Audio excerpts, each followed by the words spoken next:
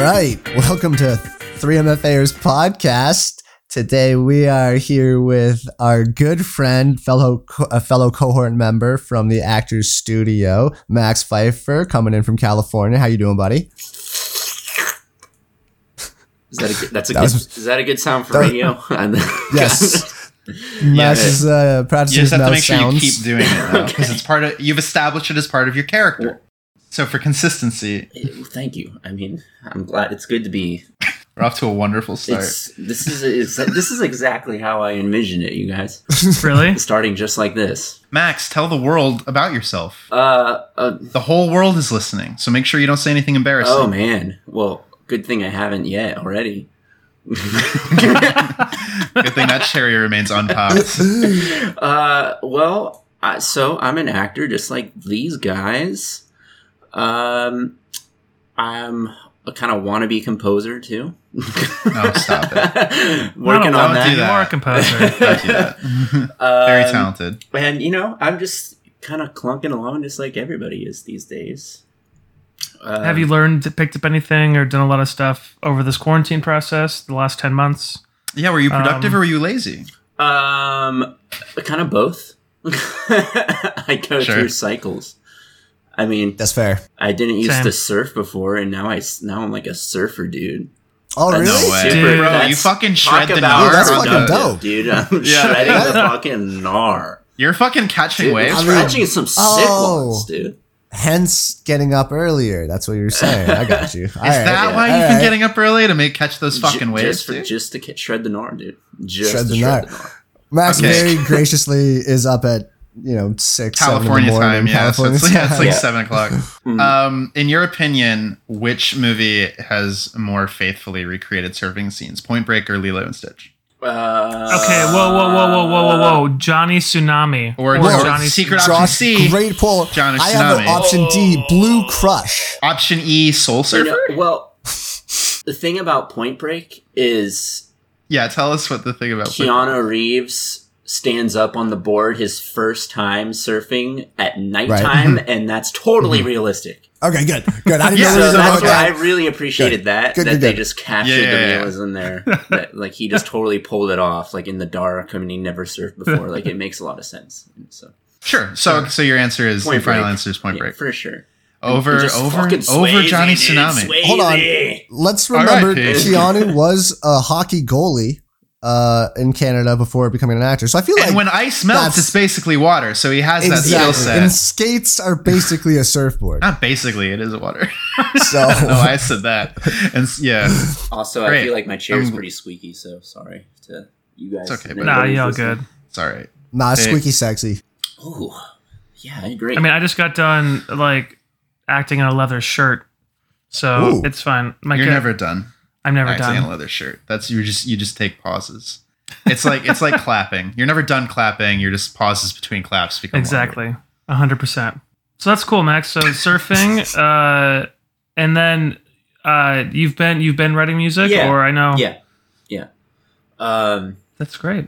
But yeah, are you like working on any longer projects? Are you just kind of like honing the craft? Well, I was kind of just making things willy nilly. But now I'm working on this video I'm gonna come out with. Oh my god. It's just a funny little thing. I don't want to say too much. I'll send it to you guys. Hopefully you enjoy it. Oh my god. Yeah. Basically, cool. So it's like, let's just say Melania is the brunt of the joke in this. And it's Christmas. Hey man, that's not cool. It's Christmas themed. What are you doing? That's not cool. What are you talking about? That's the first lady. You have to show some fucking respect. I know, you're right. She's an immigrant. She came here, the American dream, married a rich son of a real estate baron, catapulted into the upper echelons of New York social scene. Just like everybody else, she worked her way up. Hard work. You can't be fucking trashing her. She warrants our respect, but she really does. I want to piss all over that. You want to piss on her? No. You want to pull an R. Kelly on Melania, bro? If you don't know, sorry, something else. Max is very politically conscious. He is. So it's we don't have to talk about it. We don't have to talk about it, but I wanted to bring it up because I felt like when I came into school, I was very like, oh, look at me, I know so much. And then Max was like, you know fucking nothing. Whoa, is that how it went? And then I was like, shit, yeah. You don't remember that very aggressive conversation that you introduced yourself to me at? No. But no, you're very inspiring. He inspired me to become more aware. And then I was like, I went from being like, the Democrats are like kind of okay. I mean, they're not Republicans. And now I'm like, if you're not anything right of Bernie Sanders, I hate you. So thank you, Max. But that's not me. I'm not that like. That's not how I look at it. I'm saying I surpassed you. Okay, right. The student has become the master. Okay. I'm saying if it wasn't for you, I wouldn't be such an insufferable prick. So it's really your fault. I mean, hey, I'm glad.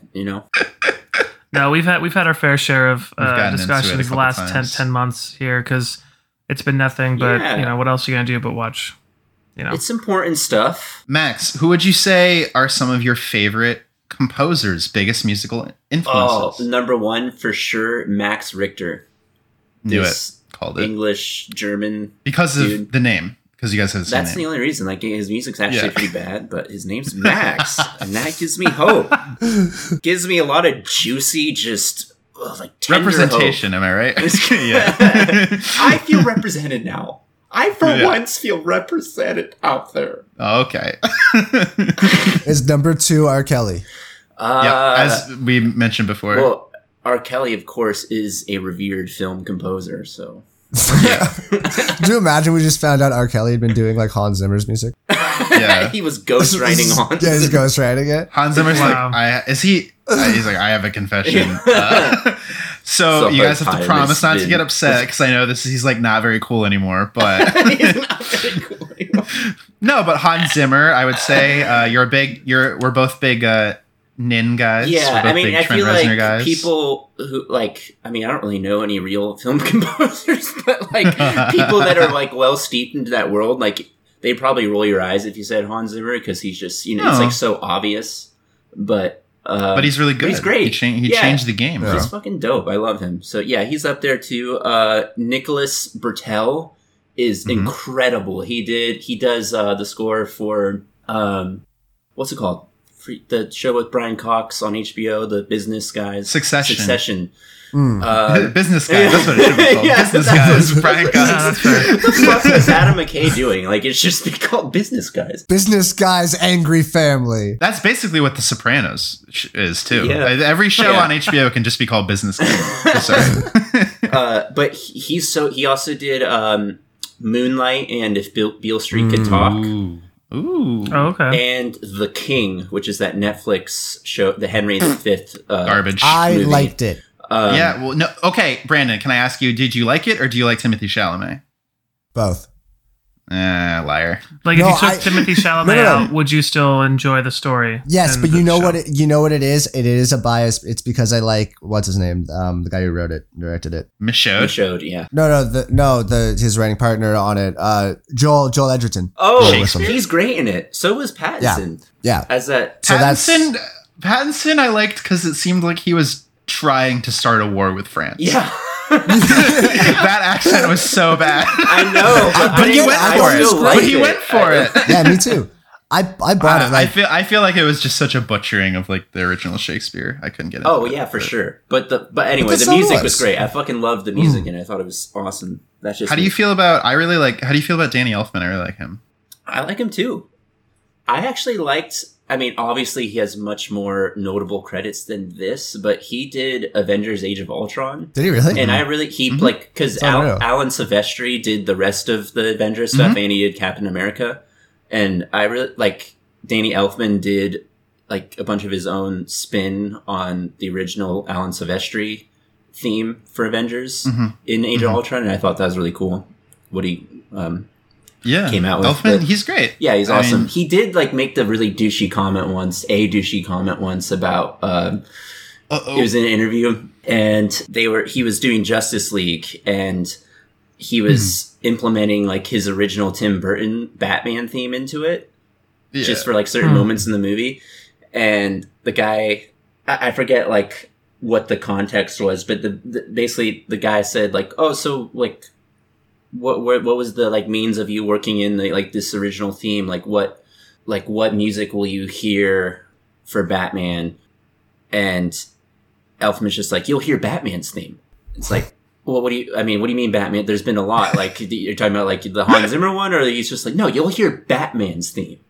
And he's like referring to his own from the movies. Well, I feel like it's obvious though. Like, what does the guy expecting him to say? Well, like, I'm reincorporating the music I wrote into this movie. So which one? No, I explained it bad. It was when he asked that question, there was no premise of like, oh, you incorporated your original music. Yeah, he just said like, what music will you hear for Batman since you've done it before? That's what the question was. Oh, like the definitive Batman theme, which is the one I made. Yeah, I'm sorry, I explained that horribly. Yeah, so he's just like, you'll hear Batman's theme. It's like, what? So the guy interviewing you is just supposed to know you decided to like recycle your original music, like, and then you're also shitting upon the other interpretations of it. How funny would have been though if he was like, you're gonna hear the Simpsons theme. Dude. I would love that movie so much more if anytime there was like a fight scene, it was just Simpsons underscoring the whole, and you just hear Bart just like is the guy who like defeats Steppenwolf in the end. He's like, eat my shorts, man, and just like sends him to the fucking space. Do you know whether he's doing the show or whatever they're doing for HBO Max, whatever you consider that? The extended grimdark Zack Snyder masterpiece black and white cut. I think that's a good question. I don't I mean, might have brought back Junkie XL because he was the guy. He's great. I love his score for Fury Road. Me too. I love that. I don't really know his other work, but I really like the trailers with the fucking for that movie are so good. He's just great. Yeah, perfect for that kind of movie. Yeah. You know? Max, I have a question. What is your take on temp music? Temp scoring movies. Check out there's a great YouTube channel called Every Frame of Painting, and Caleb and I had watched, and I'd highly recommend the entire library. Yeah. But they definitely have a section on scoring movies and how a lot of filmmakers choose temp music to kind of get the mood for the composer. Like when you're cutting your film and editing, because you can do everything on the computer now. Film directors will have like existing music from other scores, and be like, okay, make it sound like this. And then so the directors, all the Hollywood scores sort of are starting to like kind of homogenize and sound the same, essentially. Right. Yeah. So when you mentioned like Age of Ultron, the Avengers and stuff, that was one of the most interesting points. Was like that nobody takes risks to create these new melodies or these themes for these franchises anymore because everyone just does the safe choice, the same. You know, they don't really add anything to the scene, but it also doesn't really take away anything. It's just there to make you feel whatever. Yeah. So I just didn't know if you had checked it out or if you had any thoughts as an artist who is in the creating music of his own, and you're really into how that is another layer of filmmaking and scoring and stuff like that. I'm embarrassed. I didn't even know that was a thing really, but I think on some level it makes sense because if I were scoring something, I like to reference influences, or if someone were to say like, hey, I want you to make music for this like short movie or whatever, and like they sent me a bunch of other music to give me and like just to kind of get an idea of what the essence of what they're going for is, then I would appreciate that because that would help me know what direction to go in. But I think it definitely, like, if it is creating this sort of just like formulaic kind of uninspired generic approach to scoring films, then that probably presents a problem. You said you made that comment about Elfman because in the video Josh is referencing, Elfman was like who was like, I fucking hate it, it's the worst practice, I'll never fucking listen to it, it's ruining. So I don't know, maybe Elfman's just a prick, I don't know. I have no idea. Right?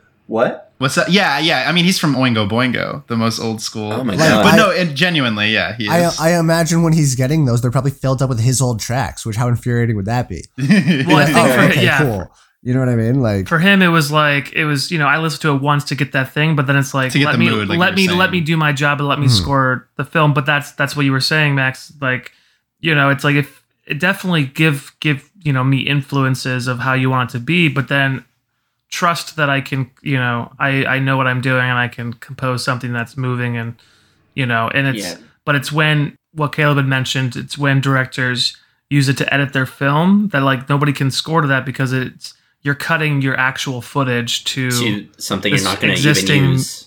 Yeah, and so it doesn't. So you almost then can't even notice it, Right? Yeah, because it's sort of it's just funny. Yeah, that sounds an interesting kind of tidbit. Troublesome to a degree. Yeah. Have you done any acting at all while you've been in San Francisco? Or no. I should there is voiceover stuff here though, so I should. But the thing is, I didn't mention this before, but I'm also I am studying information technology because nice. You're learning to code. Well, actually not. We're learning to code. I'm basically learning to do the grunt work, help desk stuff or troubleshooting network issues and stuff like that. Gonna be a genius. Gonna get a job at the Genius Bar. You know me. I like my computer. So. Hey, there he is. Computer Max man. has a colorful cast of characters. Yeah. You just met Computer Man. That's Computer Man. Where are you doing that? I'm just taking. I'm subscribing to this service called IT Pro TV actually, and the course I'm watching is it's tailored to getting this specific certificate called CompTIA, which is, as far as I understand, the industry standard for entry level IT jobs. Nice, very cool. So yeah, it's something I'm doing as well. Hustling. I like that. Seems like you're keeping busy. Well, yeah, I'm working hard on lots of different things. And if theaters were open here in the Bay Area, I'd be auditioning right now. Right now, because there's great theater out one here. Of the things that sure. Yeah, there's some really good stuff. So I'm definitely itching for that. And people think it's all about LA, but we're in San Francisco. We have there's tons of stuff up here too. It seems we fucking catch waves in the morning and fucking do theater at night, bro. But that's I always thought that from my understanding. As somebody, I've never been to California, but it always seemed like San Fran had or outside of LA had a lot more theater, and then LA was Hollywood and film stuff, right? Yeah, I think that's fair. Yeah, because if you do theater in LA, you're like a joke. Well, but is what people think of you. I don't know if it's true. It's true. If you mention you do theater in LA, people are like, "What the fuck is wrong with you? Why would you do that?" I would do it. I just wouldn't I wouldn't be exclusively doing theater in LA. Well, right. Is the La Jolla Playhouse? Is that kind of halfway between, or is it more closer to LA? Oh my god.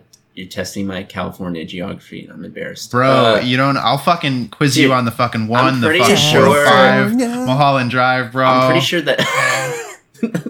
Dude, don't even talk about the 5. Don't even talk about the fucking 5, dude. Dude, I'm from the Bay, dude. What road do you think I fucking take to go down to LA? This could just be the whole thing. Yeah. I think that's south of it. I think that's closer to San Diego. Oh, is it the other way? Yeah, yeah. My East Coast is showing. I have dual monitors here on my computer. I could just look it up. But but there's good stuff down there, as there is here. Well, yeah, San Diego has the Old Globe, and there's tons of theater down there. Oh yeah. Don't you guys have really good Shakespeare up there though? From my understanding, in the Bay Area. Yeah. Yes. All those fucking Silicon Valley bros, they're we got to make sure that we get our Shakespeare in. Yes. We got to. But I'd say on the West Coast though, Ashland in Oregon is the Shakespeare place. I mean, Oregon Shakespeare Fest obviously was. Yeah. But there's good stuff here. I've seen some good Shakespeare plays done in the Bay Area. Just even at community theaters. So. Cool. Very nice. So, all right. I guess, is there anything else that we want to ask Brandon, Max? did you have something? Yeah, it seems I was going to do Mank. We like hard cuts, or we like hard shifts here at 3MFAers podcast.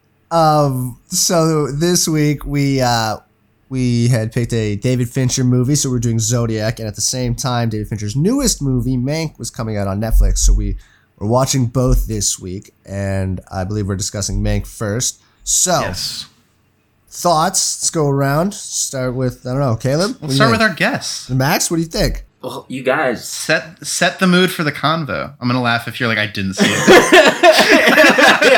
Here's the thing. I didn't watch it. I was going to do it. I swear. But, you guys, I'm thoroughly prepared for this, I'd say. Because I also watched Citizen Kane. Because I hadn't seen it.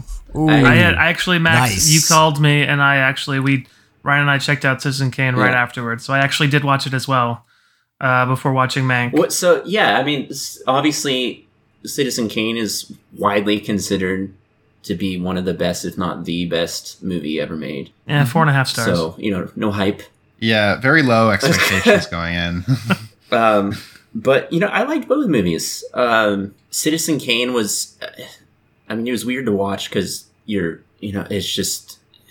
it's up there. It's like it's just up there in Hollywood lore. And I was actually surprised by how well they like, at least like for 1941, like how believable Orson Welles came across as like an old man when he was 26 when I think he was either 25 or 26 when he was very young. He was a young lad, and I thought he was great. Like I was kind of with older movies like that, like sometimes it could just, when you juxtapose the acting back then with kind of modern expectations, like you can kind of just feel like everybody's talking like this and that, but I don't know. Orson Welles was very charismatic to me. Well, Citizen Kane was like kind of the movie that sort of changed everything. Yeah, like it kind of reframed sort of how storytelling was done, like in terms of like narrative structure and like presentation and cinematography and acting styles.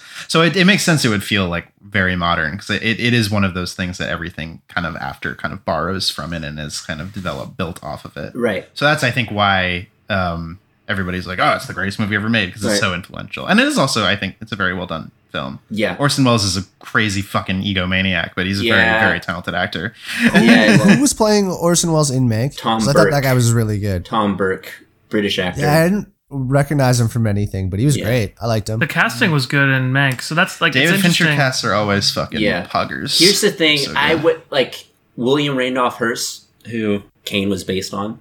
If you look up pictures of him, he is like a spitting image of Jeff Daniels. Really? Really? Yeah, That's just so like funny. look up a picture of him like when he's older. He looks so much like Jeff Daniels. And Charles Dance, Tywin Lannister, a buddy from Game of Thrones. He was good, but it's just like cast Americans. I wanted them to cast some Americans. Gary Oldman's I counted one. I counted one American. Amanda Seyfried? Amanda Seyfried. Yeah, because I'm sure there were more. Lily Collins is British. Arliss Howard too. Oh yeah, he's American. Tuppence Middleton's British. Gary Oldman's British, obviously. Yeah. Charles Gary Dance Oldman is British. is technically whatever he wants to be at this point. Okay? He's an actor; he can play any role. Yeah. Yeah, I'm sorry. So right. it was that.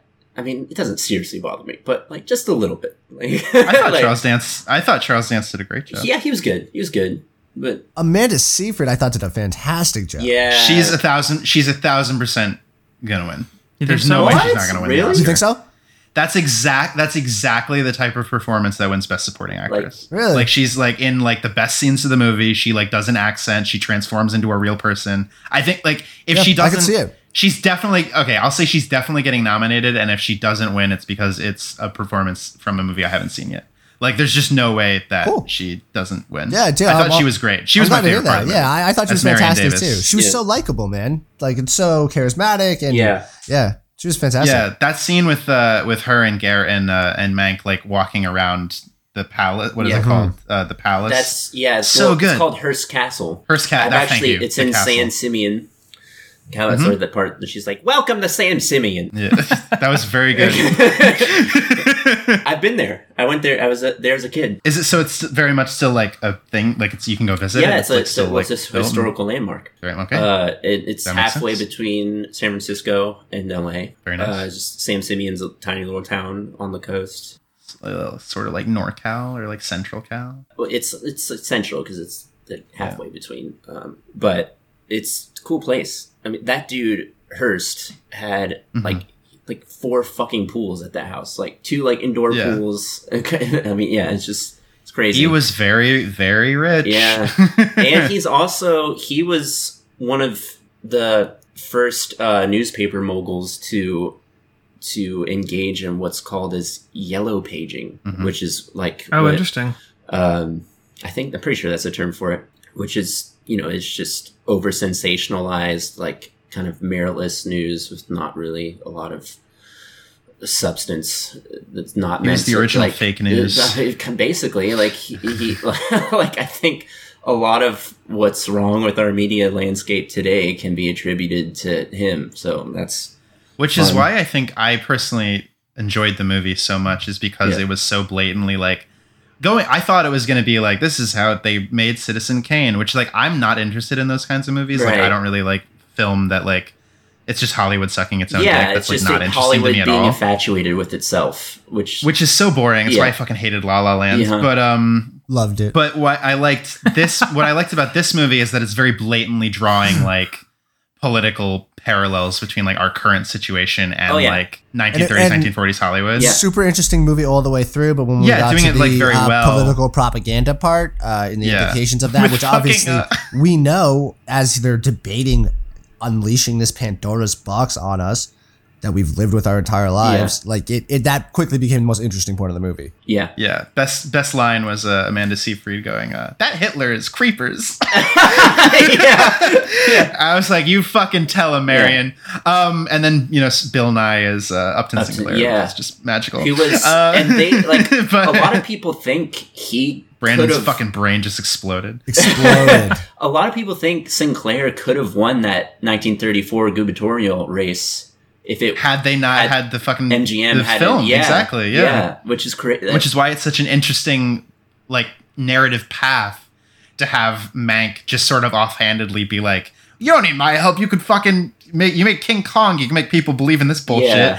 And then they do it, and then it happens, and then and then he goes on to then write a story about how fucking William Randolph Hearst was the devil, essentially. So I felt it was just like a very like slyly, excellently crafted narrative. In my opinion. But it was just the presentation was I hated the fucking editing of it. I hated it was like. Oh, you didn't like the time jumps? In my opinion, I feel like it wasn't handled as like fluidly, especially like in the beginning and then towards the end. Like it was like, in my opinion, like the ending, it was just like back and forth, too much. For me, at the end, it came together. At the beginning, I was like, this seems unnecessary. But when it started tying together in the scenes at the end, right, we were kind of jumping from one conversation to the other that were either juxtaposed or very similar. I just feel like it wasn't necessary. I feel like I would have felt more powerful if you had let those scenes kind of exist on their own. And in the beginning, I do agree though, Brandon, like you open on him like hobbling up to like lie in bed with a broken leg, and then the very next scene is the car crash anyway. Just start with the car. I don't know. Like what are you doing? I don't get it. And then he had like a wife or whatever, and then she was like, "I don't know why I love you." Why she? I didn't understand why she was called Poor Sarah. Did anybody pick up on that? It was like, oh, she's got to put up with him. Poor Sarah. So like poor she's got to because he's like put up with this alcoholic drunk, fucking prick. It's just like the scathing social critic of Hammond J. Mankiewicz. So like, so basically, like everyone in his social circle understood their dynamic. She's like, "Oh, poor Sarah, she has to put up with him." Because and they were like, because in the 30s, like, I don't want to be called poor Sarah anymore. In the 30s, it was like cool and hip to treat your wife.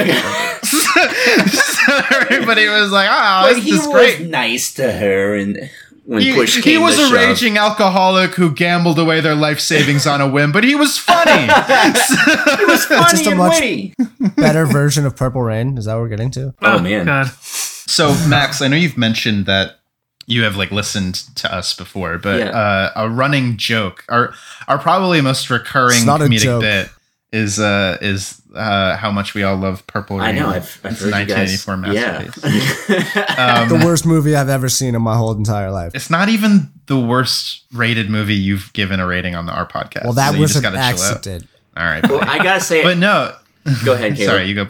No, please. This is gonna be good. I can tell. I think you guys alluded to your Purple Rain grievances during the airing of your grievances in the Crash episode, which I enjoyed all of it. It was great. The hand-to-hand combat.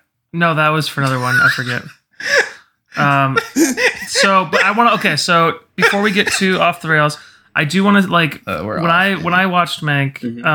It was interesting because I did watch Citizen Kane that afternoon, just to kind of finally cross it off the list. Like it was under the category on the Turner Classic Movies section in HBO Max. So if and they have all the like great classics there. Like it's a category called Filming 101, and I was like, okay, cool, Citizen Kane. And I could totally see where, you know, if you're a young filmmaker going to film school and needing to learn kind of like putting together and like lighting and shadow and things like that, right? You know, watch Citizen Kane. Yeah. And storytelling. But minus like the content of Mank, like finishing the script or doing the rewrites or whatever in the 60-day format or whatever that the movie went, the span that the present day in the movie went past, you know, I felt, you know, you saw a lot of that influence of some of the lighting and some of the subject matter and things like that. Other than that, I'm just like, I can see where like the influences are coming from with David Fincher and how he like created the movie and put it together. But at the same time, you know, it was kind of with the back and forth of the flashbacks. I mean, they sprinkled in a little bit of the political, social, whatever environment at the time, you know, versus dealing with a little bit of the Orson Welles and his character, because they said at the very beginning, it said RKO gave Orson Welles like complete control. Yeah. So then why is this guy writing the movie was a question that I had the whole time. Because they had worked together on theater productions at the Mercury Theater Company, and he was like, "Oh, I'll get this guy to write the script." Because gotcha. Okay, which I feel like they made that pretty clear. Yeah, I must have like in the 2+ hours of watching. No, for sure. I think it's easy to if you don't. I think if you don't already know like the mythology of Orson Welles, it might not be clear. Yeah, because I'm obsessed with that guy. I don't think it would be like I made a point to kind of look up a lot of that stuff before I watched the movie, and that's why I wanted to watch Citizen Kane before I watched Mank, because I really wanted to have a context. Well, it wasn't super clear, and I was my question is like, how aware were you guys of all this beforehand? Because I was very unaware of any of it. I wasn't necessarily aware of like the details, but like I don't know if I would say I'm a fan of Orson Welles. I just find him like a fascinating character. He is fascinating. He's just like very talented actor. Very like, I think the picture of like ego, like the dictionary definition of ego should just be his face. Right. Like she just thought he was like God's gift to the arts, and maybe, you know, who knows, maybe he was, but. Well, did I tell you that Ryan and I listened to the War of the Worlds on radio? Which is fucking cool, right? Which is really cool to listen to. Which supposedly actually scared people that aliens freaked people out. Freaked the fuck out. Yeah. I learned in college, I learned about part of the reason was because I forget what it was, but there was it was either a very famous concert or a very famous broadcast of other kind went long that same night that bled into War of the Worlds' time slot. And the beginning of War in the Worlds, the radio show, it's like, this is fucking play, like it's fine. Yeah. But a lot of people didn't hear that part, so they were like finishing. This is true. You can Google this. Yeah. They're finishing whatever it was, and then they changed the fucking channel. It's like the Martians are invading. I would fucking Aliens I don't have TV. I don't know what fucking TV is. Science fiction hasn't been invented yet, so I don't fucking know. Maybe I trust who's on the fucking radio. They sound believable. I get it. I'm not going to clown on those guys too hard. No, it's a very good radio. It sounds fucking convincing too. Like I would believe it if I'm like cruising to 95.5 the river, and then I just like tune over, and then I hear this shit. I believe it. But anyway, so to answer your question, Brandon, I'm sorry. I knew about enough of it that I wasn't like taken out of it or anything. But I definitely didn't know that much about the guy, like Mank, the character of Mank. So it was cool to learn that he was just like every other person in the 30s, just an alcoholic smartass. Well, how hilarious was the idea of like all the writers at MGM like writing together and then like throwing that kid under the bus and making him pitch the end of the movie? Yeah, that was great. That was the really one funny. Guy's just like, B movie, come on guys, this is serious. And it's just like, it's very like that kind of stuff. It started to bleed into what I was talking about earlier, where it's just like, oh, writers are so fucking smart and they're geniuses, and all the fucking studio people are fucking stupid. And like, I was like, all right, settle down. And I'm glad that wasn't like the movie, because they clearly did think very highly of themselves, and so you have to like faithfully create that and put that in there. It was a little eye rolly, because I can see how they probably thought like, it was like, yeah, this is fucking cool. It just was kind of lame. The more interesting stuff to me was all of the like interactions with William Randolph Hearst, and him totally realizing that like, oh, you know, art is politics and politics is an art, and like that subplot where like his friend, I think Shelley, just immediately overcome with so much guilt about like the actual real implications. Like, oh, I changed this political election. Yeah. I ruined a bunch of lives. And then he just fucking kills himself. And I was like, God, that's so fucking awful. Yeah, I agree. That stuff was some of the most riveting components of the movie for me as well. And I don't know if you guys looked into this after you saw it, but I also got really interested in the whole controversy between Mank and Wells and like, you know, who contributed more to the script. Like, did you guys feel like Fincher was definitively claiming that like, oh, Mank did everything? Or do you feel like it was more ambiguous? So the backstory of Mank is that Fincher doesn't write any of his own scripts, which I think is fucking amazing. Jack Fincher wrote it, right? His dad, apparently. His late dad did, yeah. And so who was a writer by trade. Yeah. So I think he was kind of coming from that position. Mm-hmm. I feel like, it doesn't really, I don't think the film really focuses on that. I think they make a point to not focus on that. Like, Wells like storms out and then it cuts to the Academy Awards. But like the movie's already been made and received. And then so I feel like in my interpretation of it, and if you guys disagree, please let me know. It was less like Mank did everything and it's more like, let's like give him the credit he does deserve. Yeah. Because the idea is that it's Orson Welles, Citizen Kane, right? So I think the purpose of the movie was more to be like, well, Mank, instead of just like, fuck Orson Welles, it was like, well, also Mank. Yeah. That was what I felt. I also got that. I think there's a really telling line, too, which is one of my favorite lines of the movie, where I think he's talking to the girl that's helping him rehabilitate and write, and he says secretary. Rita Harris. Rita Alexander. Yeah, Rita Alexander. Which also weird subplot. Her husband's like lost at sea or whatever, and then at the end she's like, hey, he's alive! Yeah. What the fuck? Something definitely got cut there for sure. Yeah, there was a couple probably other scenes of her moping. But he has this line where he's like, no, it's Orson's now, and however he decides to, he's like, I've given him an outline, a solid story, and a place to go, and whatever he does with it now is his job. And there was, adds to the collaborative process of it all, Right. And I think what's interesting to note is because up until then, like, well, you were saying like that scene with like a bunch of people like bouncing off each other, like a bunch of writers in a room creating something. But this was like, no, like this is like an artistic statement. Like one guy sat down to like tell this narrative story. Yeah. And I think, that is like a line in the sand. That is like, oh, now it's like, because nowadays it's like a very common thing. Like auteur filmmakers or like screenwriters that like, no, this is what I want to do.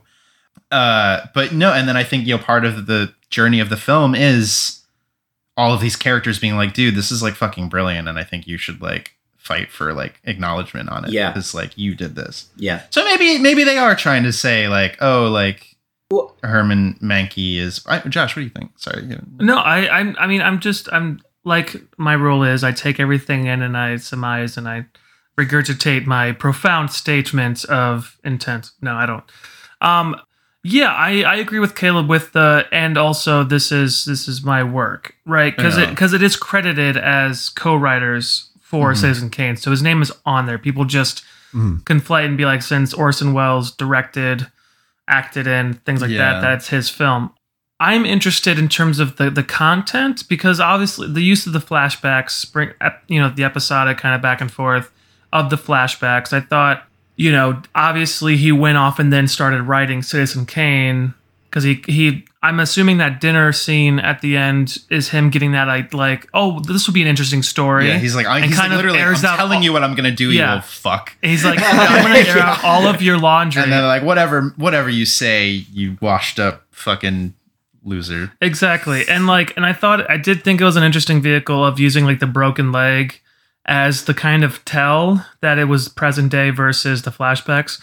Like, well, they told you on screen every time they cut. Well, that's what I was just gonna say. I said you have this thing where like he's literally writing in a cast, laying down, and then all the other scenes he's walking around. So like you could surmise as an audience member that, oh yeah, this must be in the past. But people, But they just think, they think you're fucking stupid. So they have to go exterior. So many moments like that in movies where it's like, oh, they just think that we're dumb. Like, they have no respect for our intelligence. Because what? Because one person...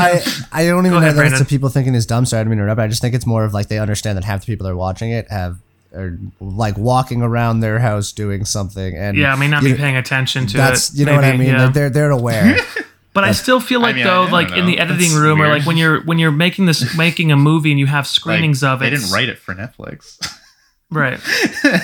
I don't know. I don't think I would be curious to meet people who write their films with, like, oh well, people aren't going to be watching this very carefully. I don't know. Whatever. Sorry, Josh. You go ahead. No, I'm just gonna say like to Brandon's point, like, but there's like.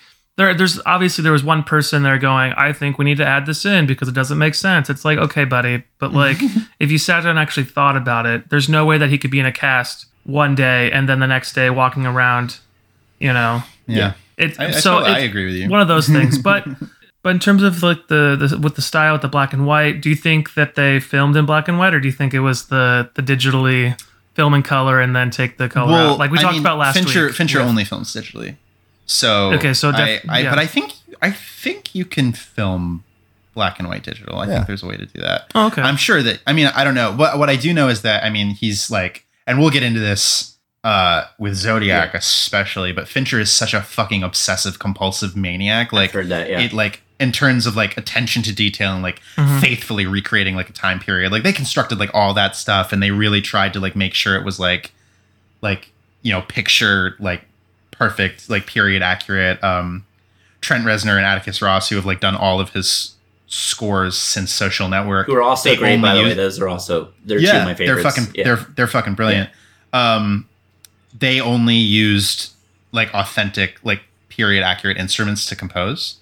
Cool. So I feel like everything was. Sorry, I don't remember what your question was, but I feel like the black and white digital. The black and white. So everything else is authentic. I don't know. Maybe they. I just don't think. I don't even know that on digital it matters at all anymore. You know what I mean? It may not, because Max, we had a conversation. You can do so much color posts, I guess, about to fix the contrast and shading and stuff. So we did Elephant Man last week, and we talked because David Lynch specifically chose to film on black and white, which is a different, because he was filming on film, and so I was curious watching this in black and white if it was. But if it's digital, then obviously there's filters and all sorts of... Fincher does like 50 to 100 takes a scene, so like he has to shoot digitally because it would be too expensive. Man. Those poor giraffes and monkeys. They shot the big dinner scene, the climax where he's like, oh, you know what would be a good story? They shot that for like 100 days. Holy fuck! That was like. It was like half of the fucking shoot was like getting that right. That's what I mean. He's like so like detailed. Yeah. Like he's like. So Gary Oldman is actually throwing up because he just had he's enough. So he's tired. He's like, I can't. He said to drink so many of those goddamn whatevers. I could be getting that wrong, but I don't think I am, because I remember reading that and I was like, holy moly! I like, obviously like they probably filmed other stuff too, but like over 100-day period, right? It took to like do that. I know we got to get to Zodiac, but I'll try and make this quick. Just want to say a couple more things about Mank. No, please. We got time. Nice. Caleb, I agreed with what you originally said as far as if the film was taking a side of it, like Mank or Wells, who did more. But then they also, and one of the last shots was of Mank, making what his would-be acceptance speech. And he's like, oh, well, I would want everyone to know that the truth of the creation of this script was, me without Orson Welles, like I'm paraphrasing. Yeah, totally. That was one of the last shots. I was like, that's. But even with that, like the Orson Welles, the shot right before that, right, makes a joke being like, "You can kiss my half." So like, yeah, yeah. Go ahead. Oh, no, I was just gonna say, like, for me, it's like there's what the characters feel, and there's what like the filmmaker feels. Yeah. But this is my interpretation. Maybe I don't know. Fucking, I don't. I don't know either. I was just. It's interesting. It's interesting to think about because, like, ultimately, I feel like it's like so much of the movie that's not even the point. But then that is how they choose to end the film. Right. You're right. It's but even that, I wanted to bring that last scene up, that last shot too, because do you guys think that? Because I took it one way, and then thinking about it, I took it a different way, right? It almost seems playful between the two of them. Like, I don't know if... I mean, they never work together again, so I don't know. But yeah, maybe they just have a good sense of humor. Who fucking knows? I mean, Mank, I know like every fucking movie they have to have like, oh, and here's what happened the next 50 years. Yeah. Like in titles at the end. And then they say he like didn't really work in any meaningful capacity again, and then he fucking died. And I don't know. He wrote some... He was writing a script for some big studio immediately after he finished Citizen Kane. I don't remember what it was, but that was one of the last things he did. That's the last thing he ever did. What a way to go out. Something just on acting note here. What I loved about Tom, I think his name is Tom Burke, the guy I was playing Orson Welles. Tom Burke, I think. Tom Burke, yeah. Yeah. The scene where Mank tells him, "Oh, I actually want credit," and he flips out. And he throws his box of concoctions. Yeah. What are they, support system or something? And then Mace like, a violent purge of violence is what Kane needs when Susan leaves him. Like, and then Wells is like, maybe, and walks out. His little they have that. He has that moment of like, fuck, you're a genius. Yeah, and then he like walks out. Exactly. Yeah. But I'm still fucking pissed at you. And then he has like, his physicality is so fucking good there because he kind of has that weird like wobble as he like kicks something. He like kicks a piece of furniture as he's walking out the door. And I was like, dude, the way he moves right there looks exactly like how Orson Welles looks when he in Citizen Kane, when he's flipping out and like fucking tearing the room apart when Susan Alexander leaves him. Yeah, very stiff. Yeah, it was like, but it was so like nuanced the way he did it, just like that little like awkward looking kick. Right. And I think that has to be David Fincher, like working with Tom Burke and like. Yeah, maybe Tom Burke was just also very good. You could have come prepared for sure. I'm sure it's both, right? I'm sure it's like all of the actors and Max. I mean, like I know I agree with you. I wish that like sort of Americans would also get work. Yeah, but that's why you fucking cast these British actors because they're all trained so well. Yeah, and like they all come super prepared and they're really good character actors instead of just movie stars. So you have that, and then David Fincher being like, all right, we'll do 100 of these. One of them is going to be good. And that's just why he gets he's really good at the job of casting. I think he assembles really amazing casts in all of his movies, and he's able to get the best out of them because he fucking, he talks about it. He's like, I work through the bad first instincts, the bad takes, they get it in their bones. Yeah. And then they get so fucking exhausted. They're just natural. And then he's getting natural performances because it's like takes 70 to 100. It's like, I just want to be done with this. Gary Oldman's favorite scene is when he's sleeping. Yeah. He's just like, I don't have to fucking do anything. I want to rate real quick before do we want to rate or do we want to go into Zodiac? Max, you don't have to if you don't want to. Oh, rate. Oh, I'll rate. Fucking rate. Was there anything else we wanted to say? Can I just say one more thing? I'm sorry. I know this is supposed to be a shorter conversation, but it's okay. So in the 1970s, this film critic named Pauline Kael released an essay called Raising Cain, which was the premise of this big book she wrote about Citizen Kane. And she staunchly takes the position that like, oh, Mank did everything and Wells was like a hack and he was an egomaniac, which is, most people think that's true that he's an egomaniac, but like she's basically like shitting all over him and saying like he deserved none of the credit for writing it, blah, blah, blah. And she was actually discredited later because it turns out writing that essay, she was working with this professor from UCLA named Thomas Stuber, I think was his name, who a lot of the content she used in her essay, like the interviews she referenced with Manx and Orson Welles, like secretaries and stuff like that, those were based on interviews that this Thomas Stuber guy did. And he had this whole essay of his own that was supposed to be included in her book, and she didn't include his writing at all in her book and in her essay. It's a no-no. And then referenced a bunch of the material she got from him and gave him no credit for any of it. So she did the very thing that she was accusing Orson Welles of doing. What a dumbass. So like the thing I guess most people believe as far as like who did more with Citizen Kane script is that Mank, in 1940, like in the movie, he did entirely write the first draft himself and the second draft. But then Orson Welles contributed more later while Mank, because Mank finished the script and then he went on to write that other movie that I mentioned before, which I don't even remember what it was. So while he was doing that, Orson Welles was making revisions. Like a lot of the stuff that's celebrated about Citizen Kane, like the dinner scene, where it's flashing through times, but you're just watching the same scene. Mank intended all those scenes to be full scenes with drawn out dialogue. And then, Orson Welles tweaked it to basically you get the same sense of exposition, but it's stylized in this compelling way and it's faster. And so apparently a lot of that stuff in the final product, that's more of Wells' contribution. A lot of the stuff that's really celebrated about the movie is adjustments that Wells made. Yeah. So film is a director's medium. That happens all the time. Directors get a script and it's like, all right, I'm gonna interpret this or cut what I don't need but without that foundation, the movie wouldn't exist. So I don't know. I think it's super interesting. Yeah, it's really interesting. That's funny about Kale though. I didn't realize she had been totally discredited. That's so wild. Funny. Yeah. You guys want to rate? Mank. Let's do it. Who wants to go first? I'm gonna give it a 4. I do as well. I think it can easily go up when I watch it again, but a 4 for now. I concur. Yeah, I'm gonna join the bandwagon here. I'd say 4 too. That was my Force. Fours for the 3MFAers. Very cool.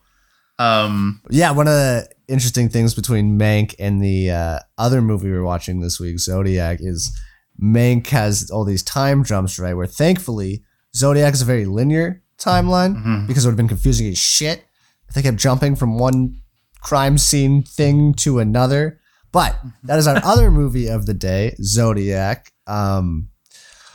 Thoughts around the table, guys? I enjoyed it a lot. I think there's a lot to talk about. I have so many more questions about that. The Zodiac and the killer and everything. Who wants to make the joke about it being their favorite Marvel movie? Does anyone want to make that joke? Because the ubiquity of the MCU means that even movies from last decade, it's just like, oh, all they fucking see are superheroes anymore. It was right before Iron Man. It was 2007. It was. Yeah. I think Robert Downey Jr. was still on drugs when they were shooting this movie. He's still though, man. He's so good. He's great. It's my favorite performance from him, and we'll like easily the best. I think it's the best thing he's done. But we're jumping around. Yeah. In terms of like initial thoughts and feelings I did. We made that joke before the episode. Was that I've had it on my Netflix list forever because it's always something I've wanted to check out, and literally the day that I go to watch it, it's off of Netflix, and I had to go to Amazon Prime. But it's interesting because I thought it was good. I always like these like kind of crime, serial killer, kind of thriller, drama things, right? Historic, because there's a lot of history involved with it. It's a very interesting case in itself. And you start off with the whole like, the following is based off of actual case files, which I'm like, good, I'm hooked. I'm there. Yeah. But for me, the pacing of it to span for like 2 hours and 37 minutes, and the fact that it covered they tried to get all of it in there. Yeah. Like in terms of the time period from like 68 to 79 or whatever that decade they tried to span, I thought it was a little ambitious. But in terms of the story and following like Jake Gyllenhaal's character, I liked it. It was a good movie for me. Yeah. But I'm kind of middle ground with it all, and we'll definitely get into it. Yeah. I thought it got more and more entertaining as it went on for me personally. I didn't feel. It's definitely like you definitely feel its length, but I feel like part of that is intentional because these characters. It's been over a decade, and they like have they're no closer to getting this fucking person who's like terrorized Northern California. All of California. Like, I feel like I appreciated like feeling fucking drained and feeling like exhausted. It's just, I thought it was really amazing. Like, I thought it was a really, really good movie. And I had seen it in high school and I thought it was like fucking boring because I didn't know anything in high school. I was like, this is lame. Because I had just like, I'd been getting like all those Netflix DVDs and I was like, 7, Fight Club. What else has this guy made? And then it's just this really meticulous and grounded like story about people who just like can't, they're getting outsmarted by a serial killer. And I was like, this is fucking stupid and boring. But revisiting it now, I love how clinical it is. I love how like tedious and like obsessive and it Brandon, like as it goes on, it just becomes so tense and like I'm just so exhausted and like interestingly then at the very end too. it's like horrifying. Like the scenes like, and we'll get to that of course, but like there are genuine like scary moments for me. Like the basement in this movie. The basement, but even fine. just like the killing at the lake. Oh, like with the two that's people. awful. I hate watching that part. It gets me. Yeah. But the ends, not the end, but as we're getting into like the third act, and like you said, there's these scenes that are so tense, but those, while all your main actors are killing it, I think they're all doing an amazing job. The two guys who are your like assumed, top suspects were so good. Like the actors. In my opinion, the best acted scene in the entire movie, and I know we're jumping all around, I'm sorry, but this is a perfect segue for it, is the interview of Arthur Lee Allen. Oh, that's what I'm so talking good. It's so good. like 100%. Yeah. So it's just like John Carroll Lynch, who plays Arthur Lee Allen's like a very character actor. He's in fucking There's everything. just so many comedies, man. Like I see him and I think comedy. He's Marge's husband in Fargo, which is like one of the big things that a lot of people know him from. But yeah, he's playing this guy who he seems totally calm and collected, but as like he like offers a little bit more information than maybe he has to, and then he starts to slip and he hides his watch and he shows his boots and he realizes he's showing his boot, and all the detectives are all it's like Elias Koteas, Mark Ruffalo. I'm so sorry, I don't know the other guy's name, he's not as famous, but he's still great. He's still really good. It's just such a masterclass of like subtle act. It's like the kind of acting that like film was invented for, in my opinion. Like it's just so many micro expressions, and it's just like when they're I was like totally enraptured by that scene in particular. I think it's a masterpiece of a scene. Yeah, and then I for me, like the other one was the scene in the house in the basement. Yeah, well, that's more. I feel like more like external. Like that's like very like there's like lighting and like music cues. For sure, and, like, but him underplaying it the way he did. I mean, the other actor, obviously, Gyllenhaal's great, but I do all the posters myself, and Jake's like, "Oh my fucking god, I won't take any more of your time." I'm sorry, I gotta go. But his coy smile when Gyllenhaal leaves then begs so many more questions. And it's like, who the fuck was that? Who else was in the house? Because they were working together. Yeah. Anthony Edwards is the actor you were trying to think Anthony of. Edwards, thank you. He was great. I'm sorry. I know you listen every week, Anthony. I know you tune in every week. I know you're a big fan, so I'm sorry. He's gonna be pissed, man. He's gonna write a scathing review. Yeah, Max, we One have star iTunes review. You said this is one of your favorites. You said David Fincher. One of my favorite movies. Finchers. Yeah, for sure. Now, what about it in terms of like? And that's not. I'm not trying to be like facetious or anything. I'm just saying in terms of because I haven't digested it yet. It's been less than 24 hours, but like Caleb was saying, with like the clinicalness of it, and like yes, the performances were great, and I do feel that. The last 40 minutes, I was totally on board and I loved it. Yeah. But I'm also now thinking after Caleb had talked about it that, you kind of get lulled into this like completely drawn out process. Then when you like get those steps a little bit in the next direction and you get excited and I'm actually feeling what Jake Gyllenhaal is feeling as soon as he talks to that housemate, or the house worker. And he's like, wait, what? And then he gets excited. And then I'm like, okay, great. Now I'm on board. Let's fucking figure this out. Yeah. But anyway, I digress. One of your favorites. Yeah. Well, I'd say partially one of the reasons is because I'm just a sucker for the subject matter, because I can sometimes go down true crime rabbit holes. So I was very infatuated with the Zodiac killer case even back in middle school. That's the grade I was in when the movie you grew came up in out. it's a little too young, I think. eighth grade, and then this movie great. came out when we were in eighth grade, like going into freshman year of high school, and I saw it in theaters. So a lot of it went over my head back then, and I didn't like what you were alluding to, Caleb. I like a lot of it I didn't appreciate. Yeah. But And you grew up in the Bay Area, so you... Oh, yeah. Like, so there's that because it's kind of close to home. I mean, not, obviously it wasn't around in the late 60s and throughout the 1970s, but it's something that's like, definitely in the psyche of the people around here, as well as the Golden State Killer case, which is a whole other thing. But... Or is it? I think it is.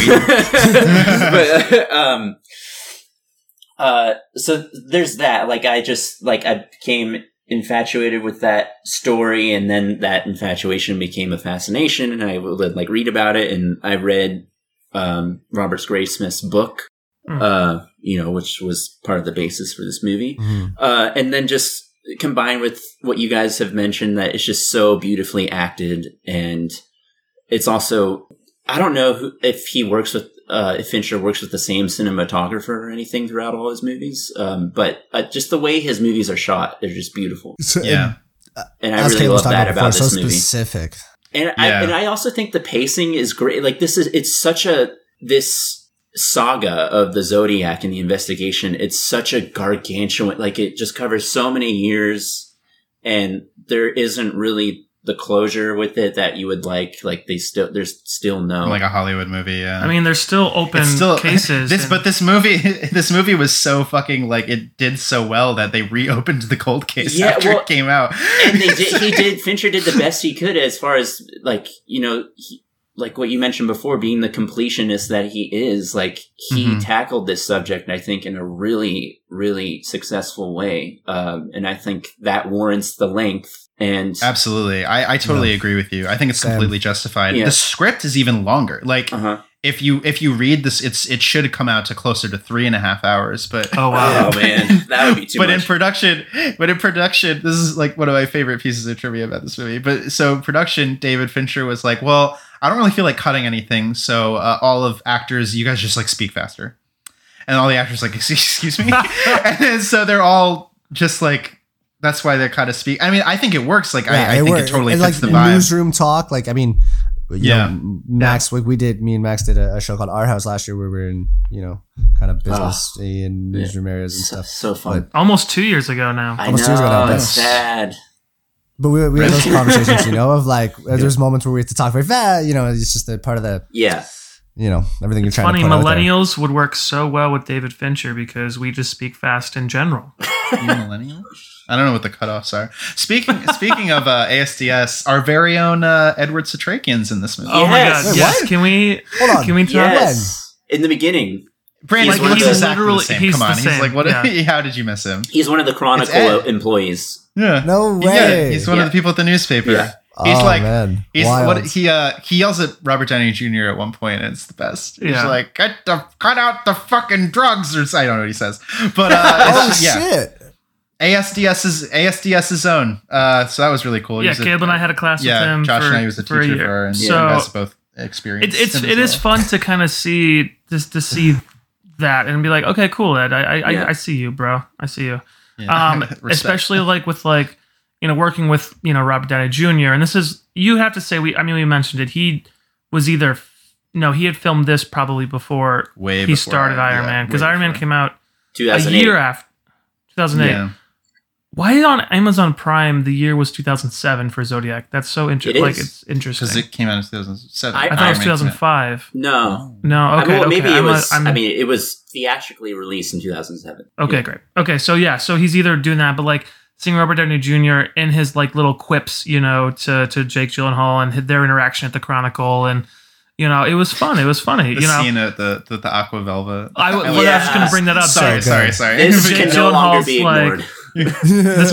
What is this? And Jake was like, "Don't knock it just because it's blue. Don't knock it until you try it, baby." And then just hard just cut to like 10 of them. 10 of them on the. But it's a thing with Robert Downey Jr. where like he's one of those guys, and I'm sure that if you wanted to, you could bring up a couple of exceptions that prove the rule. But he plays himself. He's like Sam Jackson. He plays himself in every fucking movie. Not Gatsby. Fucking Charlie Chaplin. Yeah, because Charlie Chaplin and Great Gatsby are like the same thing. Say shut up. Fucking Chaplin. You fucking dweeb. All right, that's fair. Chaplin. The large majority of his roles are just the same kind of character. Yeah.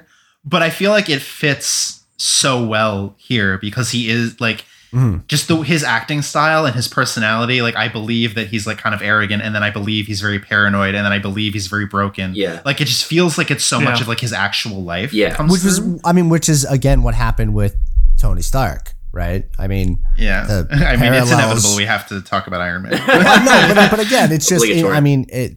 But is that just good choices as an actor? Yeah, but he's like playing like a real person here, right. And I feel like there's like a lot more emotional potency. Like even like at the scene when Gyllenhaal like comes to him, he's like, "You should write the book at the boathouse," and he's like, "Fuck!" Like it's been 4 years, let it go. It's been 4 years, let it go. I almost fucking lost my life to this shit. I'm like, drop it. You know, that scene's like kind of heartbreaking, in a way. And then he just fucks off for the rest of the movie until that one scene towards the end where he's like watching him on when TV. He's on oxygen. Fucking library. The fucking library. Yeah, I think there's an interesting difference to be had with like casting Downey Jr. for a role like this in Zodiac, and then using kind of what his like quirkiness is for a comic book character like like Tony Stark, and using that. Like he can definitely play into kind of himself, but this was because you had to base it off like an actual reporter, an actual person. It just lended itself to the casting director going after Robert Downey Jr. and him accepting this role and doing and it kind of meshed better together as an acting kind of choice rather than. And it's so interesting because I agree with you, and it's so funny because originally Fincher like has worked with Brad Pitt a bunch, and he wanted to have Brad Pitt, and I can't see him do it. No, not this one. And not in that role. Not maybe fucking Ruffalo's part. I'm sure he would have done something cool because to give Brad Pitt credit, especially at that time. I mean, he was doing a lot of character work. He had to go do Mr. and Mrs. Smith instead. I mean, when you go back to like 12 Monkeys, Snatch, things like that. Yeah, well, you can be a good actor and not be right for every part. I'm just saying, I can't see him after watching. 100%. It would have been it feels like something he would have gone into and taken a real shot at. Whatever it was would have been interesting. You know what I mean? I don't think he would have swung for the fences. Right. I don't think it would have been as good. I think Robert Downey Jr., like you said, is very perfect for this part. You believe that arrogance in the face of this murderer and that immediate retreat from it so much. Yeah, so quickly. Yeah. That scene where he gets the bloody piece of shirt. And he just it's not a fucking bloody shirt. It's not a fucking bloody shirt. Yeah, he's very funny. He's very funny, but he's also very sad about a man. Yeah. I think it works out really well. Which is what apparently Paul Avery, the person he's playing, apparently that guy was exactly that. That was how people thought of him. Which is like, nailed it. Yeah, I guess in real life, Tosky and Avery fucking hated each other. Like in the movie, they're like, in the beginning, they're like kind of they're friendly. But in real life, they were not at all. Oh, not ever? So I think that's silly. No. They were like never. Oh, never friends. Okay. On good terms. Yeah, because the movie makes it seem like it was the Riverside killing they were buddies until split. Yeah. Which is another fucking great scene outside of that police station where he's like, "It's been a year. When are you gonna fucking catch this guy?" Like, so many good scenes. And this is to answer the question you asked Max, Josh. That's why I fucking love it, because it compounds on itself and it's just like everything leads into everything. There's not a wasted moment, like really at all, in my opinion. I agree. Everything is purposeful. And just like Fincher's fucking attention to detail, like the way that he recreated San Francisco, like, and it's all CGI and you can't tell. I think just the fact that it's all special effects and it looks so seamless, in my opinion. But also back to what you were saying before. I mean, you're following the clues with Jake Gyllenhaal's character, right? Like when, or Mark Ruffalo's character, when he covers up his watch and you're like, wait, is he wearing a Zodiac watch? Like, what the fuck? And then like you expect them to like take the watch or something to come with that, and it doesn't. Or again with the basement scene, when Jake Gyllenhaal's like, not many people in California have basements. It's like all of that has been so meticulously like laid out. The groundwork's all there. You're definitely following. Yeah, you're definitely following every little like breadcrumb. Yeah. But even back to like the CGI, like I mean, I think depending on to be a complete asshole, depending on the resolution count on your TV, you may be able to see some of the green screening. But knowing those little tidbits of the fact that the cab scene in that corner was just maybe a couple of house fronts and the cars and the people, everything else was green screen was like, what the fuck? That's all great. And even the blood is all CGI, because the thing in that same video, he says, Fincher likes to use CGI blood so he can actually control all of the takes that he does. There's no way that you could use practical. Right. And also he gets more control. So yeah. I mean, are you saying that you were taken out of it? No, of course not. I'm just trying to play the other side. I never would have guessed there was CGI blood.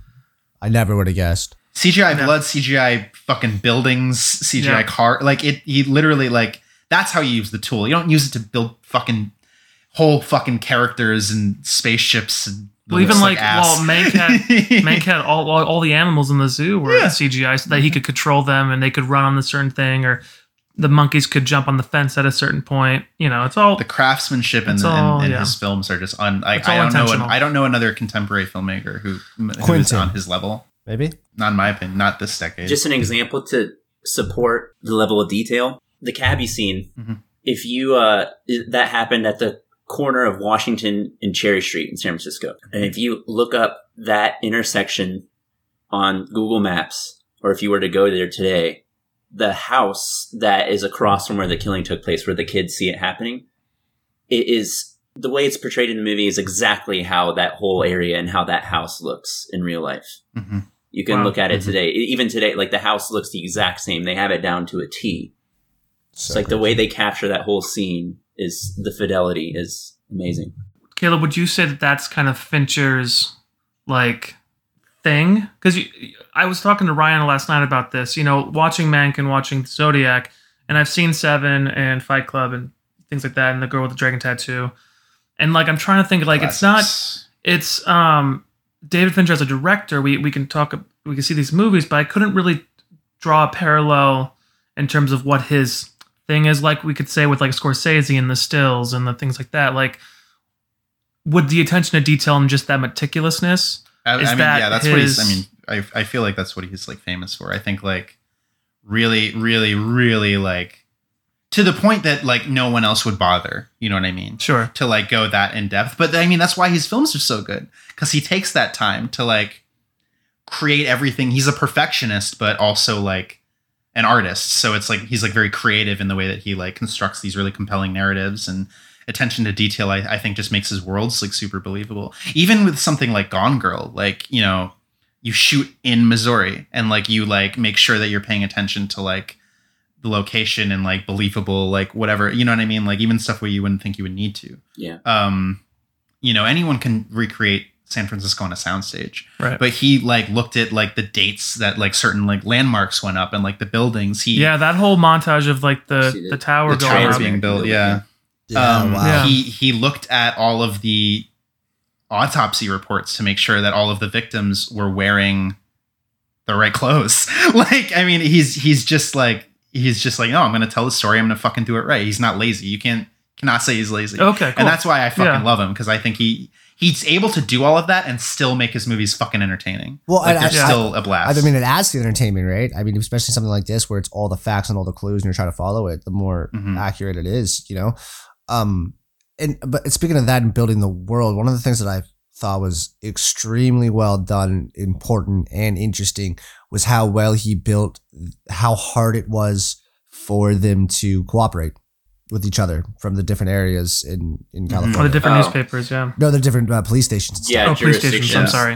If you if you are a consumer of anything true crime, that's a point that's echoed a lot. Is always, yeah. Yeah, it's just the inefficiency with different jurisdictions and states, especially in California, which is such a big state. And Max, I'm sure you agree when you hear about it in true crime, whatever because I'm the same way. Yeah, it's always okay, I get it, but I don't really get it. Why was this so fucking difficult? And then the first time the guy's I don't have a fax, we'll have to mail it. I'm oh, I get it. That's great too. Just them being kind of catty with each other. On the phone tree. Yeah. And you're oh, I get why this is a nightmare. Yeah. It's funny. It's and I get how even with Jeffrey Dahmer or whatever, or how he was able to, they would, they'd get able to get away with so many killing and going to different states, and because it's all different. Back then you didn't have the technology we do now, to track these people. And it's just so funny the fact that there are still cold cases and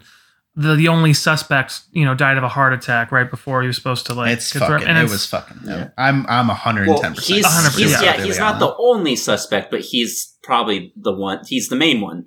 He's the one that most people think did it, and I also agree that I think he did it too. And I think the movie is on the well, because that's Robert Graysmith's position is that he did it. The Jake Gyllenhaal's character. Yeah, isn't this position that they both did it? They were working together? No. Him and the other guy, the basement guy? Yeah. No, that's not what Robert Graysmith thinks, that Arthur Lee Allen is the Zodiac, and period. But there are people out there that do believe now that there was an accomplice involved. Wait, does that scene happen when he goes to the basement after his book's already out? No, that's like before. No, that's before he and he still doesn't think that guy did it? No, well, I don't even know if that guy's real, the basement guy.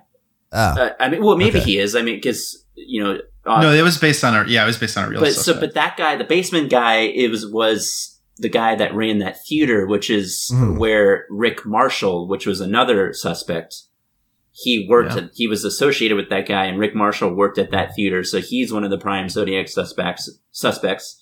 So that scene is when Jake Gyllenhaal is still on Rick Marshall as a suspect. And when he's like obsessing over him, that's before. Because of the handwriting. Yeah. And that's why it's so scary when that guy's like, I do all the No, that's my handwriting. Yeah. And then Jake Gyllenhaal's like, I have to leave immediately.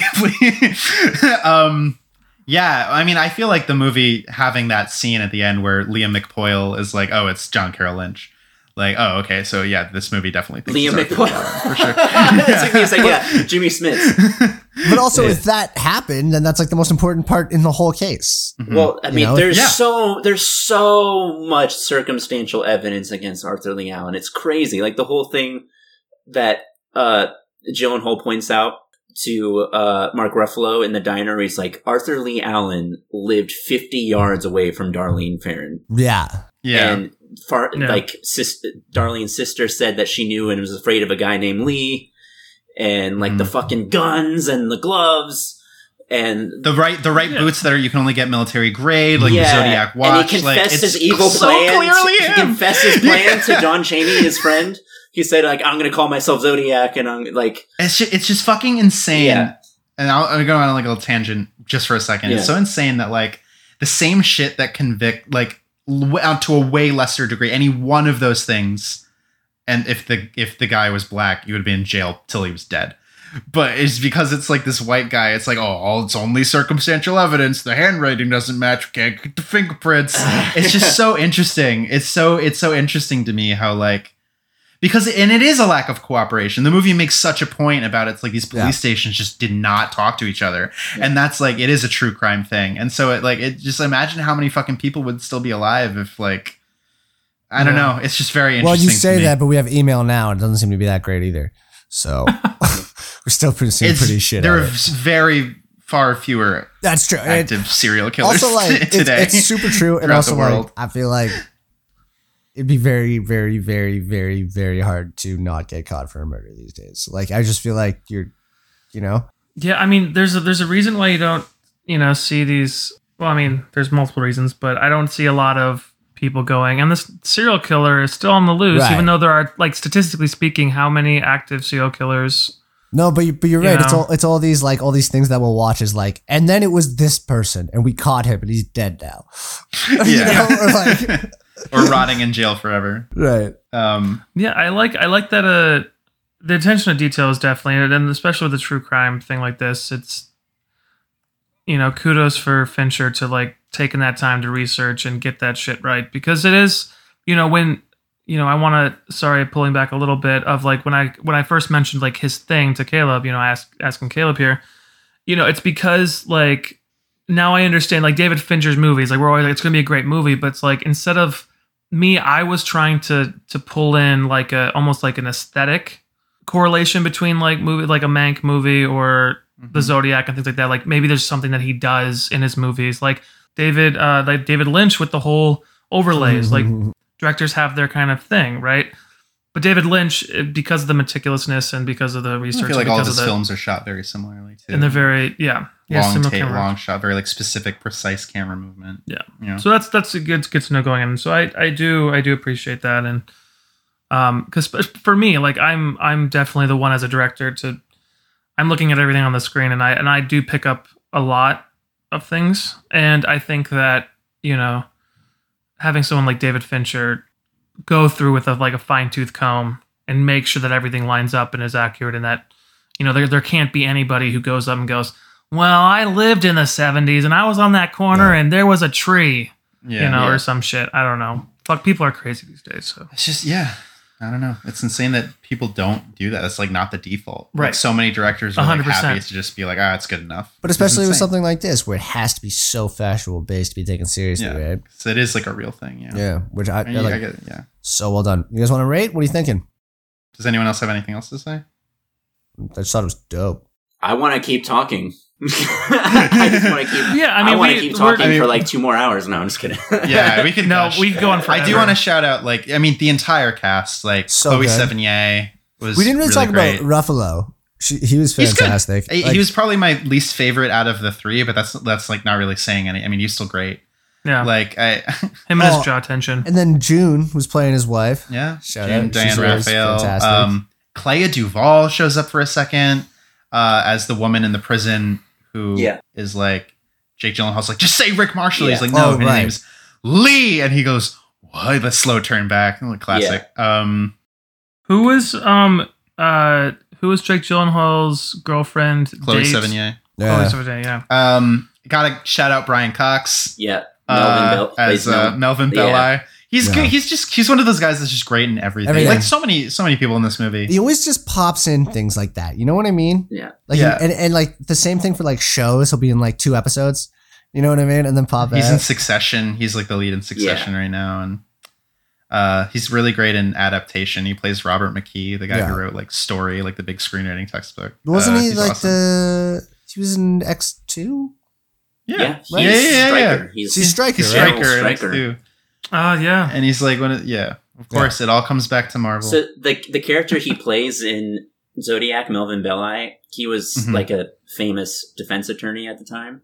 And Star Trek, actually. He was in Star Trek, yeah. And they say that like when he is on the Jim, I think his name's Jim, the show, the television show he's on, where the guy calls in Jim Dunbar. I like that little moment where like they go to a commercial break and Jim Dunbar leaves. I saw you on Star Trek. I loved your Star Trek. You know, I thought about becoming an actor full time. And then they give him that line when the police are swarming the church. He's like, "You guys know how to do a fucking whatever." Put on a secret meeting. Put on a secret meeting. Yeah, he's just wonderful, he's so good. And I love him. Yeah, in everything. The whole cast is great. Dave Toschi, the detective who Mark Ruffalo played, he, you know how they reference, like he wears his gun like Bullet. That's actually true. That Steve McQueen based it on Took it from him. Yeah, and Dirty Harry's kind of based on him too. I know. Well, I love that scene where he goes to the movie, the Dirty Harry movie, and it's just like I can't fucking watch this shit. Yeah, I know, that was really good. And like all of the moments, you know what? I'll give Ruffalo credit. I mean, he has a lot of those moments where like so many people around him, he's just like, well, you're all making it impossible to do this job. Yeah, like you're yelling at me for not catching the guy, but like it's in the fucking newspaper. Everybody's like phoning in fake claims, like they made a fucking movie about it. Like it's like he's just so defeated. Such a great line when he's like, "They're already making movies about it. They're already making movies about it. Like it's over." Walks away, and he gives up. That's the thing. It's not even that he's so close. He gives up, and then Gyllenhaal's like, "No, I am a neurotic mess, nightmare of a human being, and you will fucking listen to my evidence." It's just a sequel for Gyllenhaal from October Sky. It's the same kid. Yeah. It's just, this is what happened right after that plane crashed on Donnie Darko's fat fucking face. He woke up and he was Robert Graysmith drawing cartoons. Yeah, because that whole movie could be a dream. Max, was there anything major you wanted to bring up? We have a little time left. Did it make you appreciate living in an era of San Francisco that wasn't stalked by the Zodiac? Yeah. Did it make you want to become the Zodiac? Are you the Zodiac? Hey. No, I'm pretty sure careful. It's Ted Cruz. Are we on air? Ted Cruz. I made that joke earlier before we were recording. I don't know Ted how Cruz you is started that on the internet, but that's hilarious. So good. He looks exactly like that police sketch. It's uncanny. But yeah. Also, I'm glad I did not live in Sacramento in the mid 1970s because that's when the Golden State Killer was the rampant. BTK. Or is that a different thing? No, BTK was in Kansas. The Golden State Damn, Killer shit. he was at first the East Area rapist when he was in Sacramento raping people, terrorizing people. It's horrible. If you look up that case, it's fucking a nightmare. Like the shit he did. He was the one that was just convicted this year. They caught him. These dudes are They caught him, hella caught him in uncool. 2018 from DNA evidence. And he's the most prolific serial offender in California history because he murdered 13 people, but he raped like around 50. Jesus, all across California. Jesus Christ. Yeah, that's actually if they do a movie about that, Fincher should do it. Oh yeah, give it to Fincher. Fincher's just licking his lips. He's like, any day now. It's actually a more fascinating case than the Zodiac, I think, because because there's closure, or there's closure, thing? and it's the investigation into him, the hunt for him. It's honestly, like if you look this stuff up, it's fascinating. It's fascinating. But the clues is the hook for the Zodiac movie, right? Yeah, but Like, there's you a get to lot put that of in the trailer and the puzzles and the ciphers. Like there's know, still the ciphers that is what I aren't mean. like and he was writing letters that aren't solved yet. I You'd know, I think that bet. people I have do, like solved the ciphers yet. That or at least a computer would have solved the cipher. You right. know what I mean? You would Like, think that now you'd be able to scan it in and like Just fucking like- IBM's Watson would be like, so his name is right. he's at 138 this address. Like, we're tracking his iPhone. I mean, Yeah. we can tell you literally where he is right do now. you want us to turn the camera on? Oh, he's on a plane. Oh, he's in Ecuador. Sorry, Mr. Chance. I don't know. I fucking think this movie's great. It's very good. And It's really, really good. I appreciate revisiting it because this was like one of my least favorites of his. And now I'm not stupid. No, I just appreciate it more. Exactly what we said. I appreciate slower things. I appreciate the details, the craftsmanship, all the performances, the nuance of it. Yeah. It's a 4.5 for me. Just because I'm not necessarily emotionally invested, which is something like the whole time, which is something I really value. Like I definitely like the tension and all that, and like there are moments, but it's finished. He's very cold. It's clinical on purpose. Mm-hmm. But 4.5 easy. I agree with that because same, like, because I agree, like some sort of emotional drawing storyline would have been great, but you just don't have the fucking time. You just don't. But I enjoyed it more than I like Mank, and I really liked Mank. So yeah, 4.5. Josh, hit us with that 3. I'm gonna give it a 3.5 All right. for now, just because I enjoyed Mank a lot this week, and watching Zodiac last night, it was my first time, so I had to process a lot, and this conversation That's totally respectable. definitely helped, but I'm gonna give it, the scale 3.5 for me. That lines up with what I thought. Max, hit me. Hit me with that. Hit me with that. Go with a 5. I think it's Yep, really one of there my it is, favorites. baby. There it is. Yeah. I would say from memory, I mean, I think for me, it's like Social Network, Fight Club, 7, this. Mm-hmm. And Purple Rain. That's not a Fincher It's not a movie. Fincher movie. Oh, sorry. Maybe I it thought you were is. just movies that you gave 5s to. No. Well, Fincher's best movie is Alien 3. I think we can all agree. I haven't seen that. It goes Alien It's pretty 3, dope. Benjamin Button, and then this. No, Alien 3 this is very good. I've seen 7, but I don't remember it that well. I saw it a long time ago. Seven's Seven's a good watch. fucking great. It's I mean, harder now though to watch because of. it's harder now just because I love Kevin Spacey so much. Oh yeah. I don't know. I love him more. It's like he's playing a fucking like deranged lunatic serial killer. I don't feel empathy for him. I don't find this particular. No, film it's difficult to scarier watch. because like that seems like maybe it's just him. Wow. He didn't rape he didn't murder anyone. He definitely raped people. Cool. Cut off So Glenn. before, What's in the box? Yeah, honestly, like that is pretty. That's a silly moment. It's hard to get over that. No, don't look in there.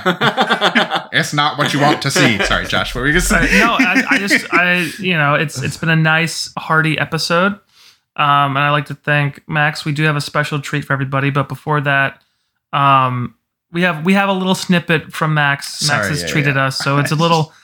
We will introduce that when we're about to sign off. But for next week, our last episode. Next of the week is year. our last episode, the final episode. Oh wow. of 3MFAers for the year, and then we're taking a short break for the holidays, and we'll be back in January. So to end us off, I think it's my pick. So right? I was part of the penultimate episode of the season. It was just, this went so poorly that I think we're gonna have to cancel. Oh fuck! Sorry. I mean, I kind of had a feeling. I woke up at 6 a.m. today. I was like, they're probably not. They're not gonna go with it. You ruined it for everybody. Yeah, as I do. No, I wanted to do a bona fide classic, a holiday favorite for the ages. I've never seen It's a Wonderful Life all the way through, so I'd like to do It's a Wonderful Life, Frank Capra, 1946. Yeah. Everybody likes it. They say it's a great movie. Yeah. We'll fucking find out, and we'll be the final word. I cannot wait to hear why it's not a wonderful life. What is it? Do you know what it's on? In America, it is on Amazon Prime. I don't know about other poorer countries. It might be HBO Max too. I don't know if that's true. It could be on HBO Max. HBO Max had Citizen Kane. That's how I watched it. Yeah, has a lot of old movies, and they're both old and black and white. We don't get HBO Max over here because we're not cool enough. Is seriously not international? No, we have Crave, and they're piping it all through there. So they're just piping it through another app. Yeah, I'm almost positive that it's on Prime in Canada too. I feel like I checked. I'm not worried about it at all. Yeah, I think it's somewhere for sure. Is it not on Criterion? Nope, that's weird. It's on Prime. Well, that's a great pick. I actually have never seen that movie all the way through either, so I should watch that as well. You won't be joining. I'm aware. Oh, this is awkward. This is awkward. Oh god, this is so awkward. I wish we had done this off the air. Yeah, no, it's not going to work out. We'll call you. Okay. Okay. Also, I mean, just you should know it doesn't need to affect your decision whether you're going to call me or not. But I make candles on Etsy, so that's something. What do you make them out of? This is important. I'm not gonna tell you that. Ooh, I like it. Give all the secrets, Jesus. Let's just say things. Can you give us step one of the process? What is your favorite scent of candle that you manufacture? Sand. All right, I'm buying a whole crate. All right, Josh, take us out before we keep doing this for hours. Max, where can our listeners find you on social media, wherever? Oh fuck! I mean, I have an Instagram. Are you doing that thing? You have Instagram? What's your handle? You do very funny videos on Instagram. Yeah, there will be a video soon. Like I said before, I'm gonna come out with a little something that I'm collabing with on with a good friend of mine that's an amazing artist. So he's gonna have some funny Melania stuff. Let's just say that, and it's gonna be don't feel like plugging. It's gonna be superimposed with his art. It's gonna be superimposed in a video that has music that I'm doing that's my own arrangement of the song Carol the Bells, the "Hark how the bells, sweet silver bells." So it's just going to be a funny little thing, and that should be out soon. But other than that, I mean, I know you're about to play a little snippet of a thing I composed, but my website's not active right now, so you can't really go look at my music or anything, but I'm working on stuff, so your listeners can just stay tuned. All right, just fucking stay tuned, and I'm going to make some things. Max, when you get your fucking shit together, you can come back on. Okay. And I will, when I have promote. real stuff. But my Instagram handle is Amelia Maximilians. That's what it is. We'll link it. We'll post that up. We'll link it. Post that up. Right. Yeah, whatever. If you're listening to this, you don't have to write that. And what is the piece that? It's called There and Gone. What you'll hear, it's just like a 30 or 40 second little taste of it. It's not the whole piece. Because the whole piece is 3 minutes long. But a little taste. It just gives you a little idea of hopefully the most emotionally compelling moments of it. Yeah. Perfect. Exciting. Well, before we get to that, again, we're 3MFAers podcast. I am Josh, and we're here with Caleb and Brandon. And special thank you to Max Pheifer for coming on and having this great conversation about David Fincher and all things music. And yeah. Sorry. You can find us on Apple Podcasts, Google Podcasts, Spotify. If you're listening to this, you know all this information. You know where it is. You know where it is. But if you want to come on YouTube and get those numbers up, I wouldn't be mad. Yeah, put us on in the background for sure. You guys post it on YouTube? Oh man, they didn't even We know. post on YouTube. Yeah, All right, so I need to start saying I'm gonna YouTube. watch it So on we'll YouTube. post on I'll YouTube. watch it on YouTube now because it's nice to see your guys' faces as you make your comments. Thanks, Max. Oh well, we don't have videos. It's just audio on YouTube. Well, we actually But it is do have video. We just haven't. We now done have them video up, with so- Zoom, All yeah. right, good. Fucking move up in the world. All right. With that being said, we will when we come back next year, we'll have all of our ducks in a row for sure. I just want to lose my COVID weight before I get on camera. That's Me true. too. Yeah, I gotta gain. All right, COVID guys. You with also that. want me to lose my COVID Yeah. weight?